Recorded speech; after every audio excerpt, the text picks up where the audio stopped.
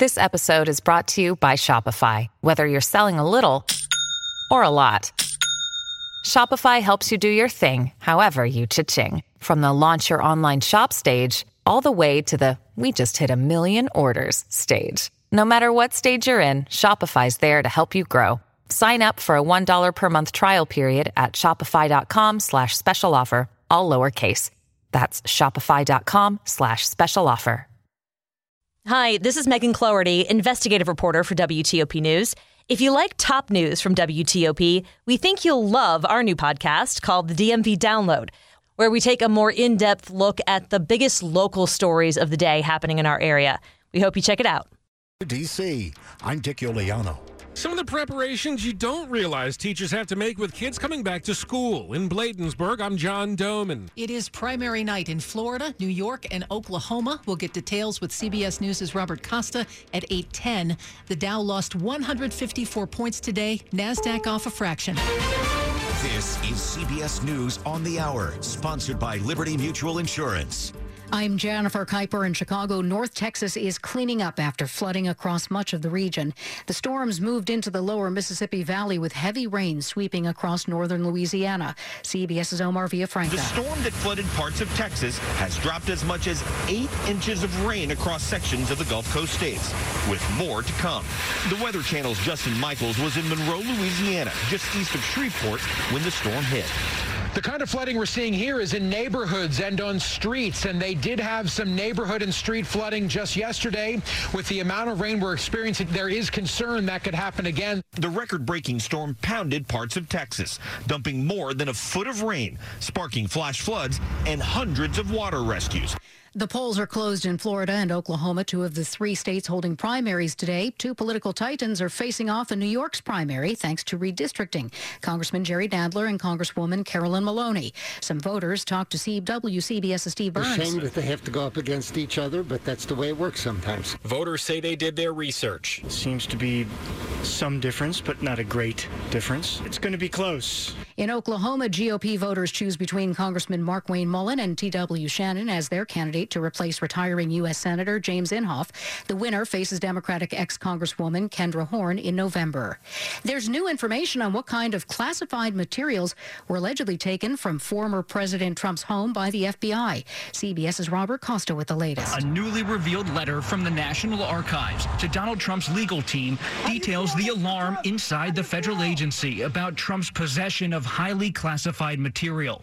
Specifically, among the boxes Trump took with him to his Mar-a-Lago estate were over 100 documents with classification markings comprising more than 700 pages, some up to top secret.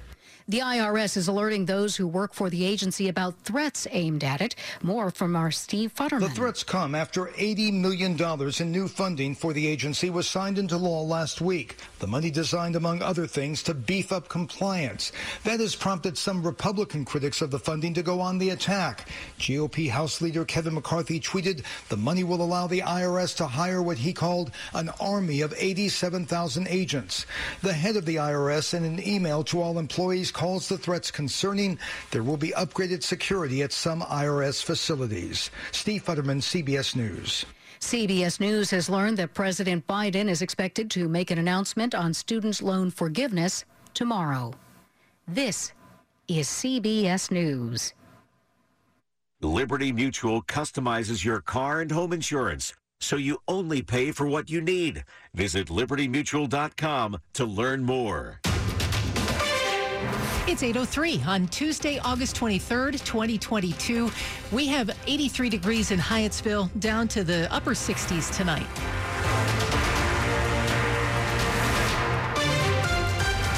Good evening. I'm Michelle Bash. This just into the WTOP newsroom. We are getting some results from tonight's primaries. The first, Charlie Crist has won the Democratic nomination for governor in Florida.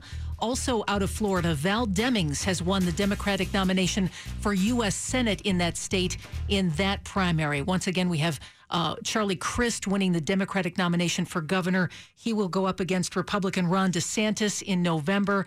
And again, Val Demings winning the Democratic nod for U.S. Senate in Florida. More results as they come in here on WTOP throughout the night and into tomorrow morning. Meanwhile, a man is in critical condition and a woman is recovering from minor injuries after a stabbing this afternoon on a red line platform at a metro stop. A Metro spokesperson says a verbal confrontation on a red line platform ended with a stabbing on Tuesday afternoon just before 3:30. Among the two victims, a man sustained serious injuries when he was stabbed in the stomach, according to our partners at NBC4. The attack resulted in delays for riders at the Metro Center station during rush hour, with Metro Transit police surrounding the area as they searched for the suspect. Annalisa Gale, WTOP News. Now to the Purple Line. Next month, for the first time in 2 years, major construction will resume on the light rail system that will eventually connect Prince George's and Montgomery counties. Still a lot of inspection on the current sites. After Labor Day is when you're really going to start seeing the workforce grow and a lot more construction activity. Steve Lanning with Labor's International Union of North America says they've just signed an agreement with the Purple Line that should help any delays due to work shortages. When you have tight construction market, trying to recruit or retain the best workforce, you need to provide more than competitive wages. I think this agreement certainly has done that. Many of those construction workers who had to leave the project in 2020 will be back on the job. They see this as a high-profile project, a long-term project. They're excited to get back to work. The Purple Line is expected to be ready in fall of 2026. Luke Luker, WTOP News. D.C. continues to struggle to handle thousands of migrants being bussed in from Texas and Arizona. And a bill introduced by D.C. Delegate Eleanor Holmes Norton would provide the city with $50 million in emergency aid to help.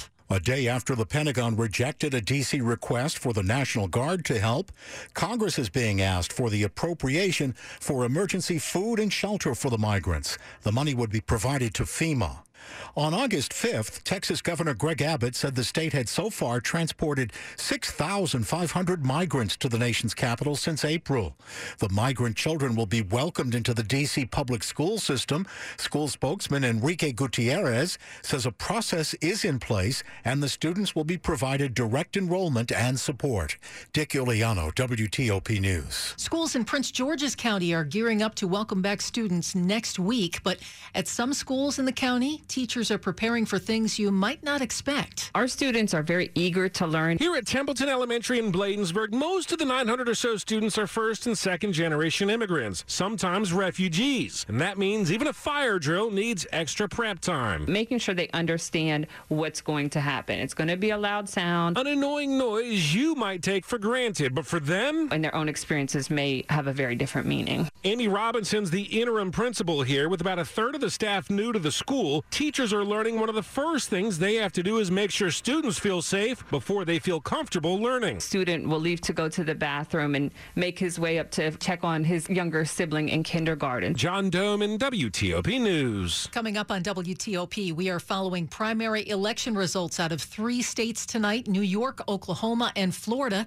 CBS Chief Election and Campaign Correspondent Robert Costa will join us live after traffic and weather. It's 8:07. Now more than ever, managing strategic, cyber, operational, and financial risks in your supply chain is critical to protecting your projects and programs, as well as U.S. national security. Using advanced machine learning capabilities, Blue Voyant Supply Chain Command detects and remediates cyber threats, identifies foreign influence into contractors, as well as new or unknown vendors, delivers comprehensive industrial-based reporting, and provides real-time vendor reliability monitoring that reduces acquisition risk. Illuminate your supply chain. This episode is brought to you by Zelle.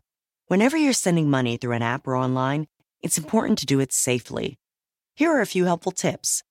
First, always make sure you know and trust the person you are sending money to.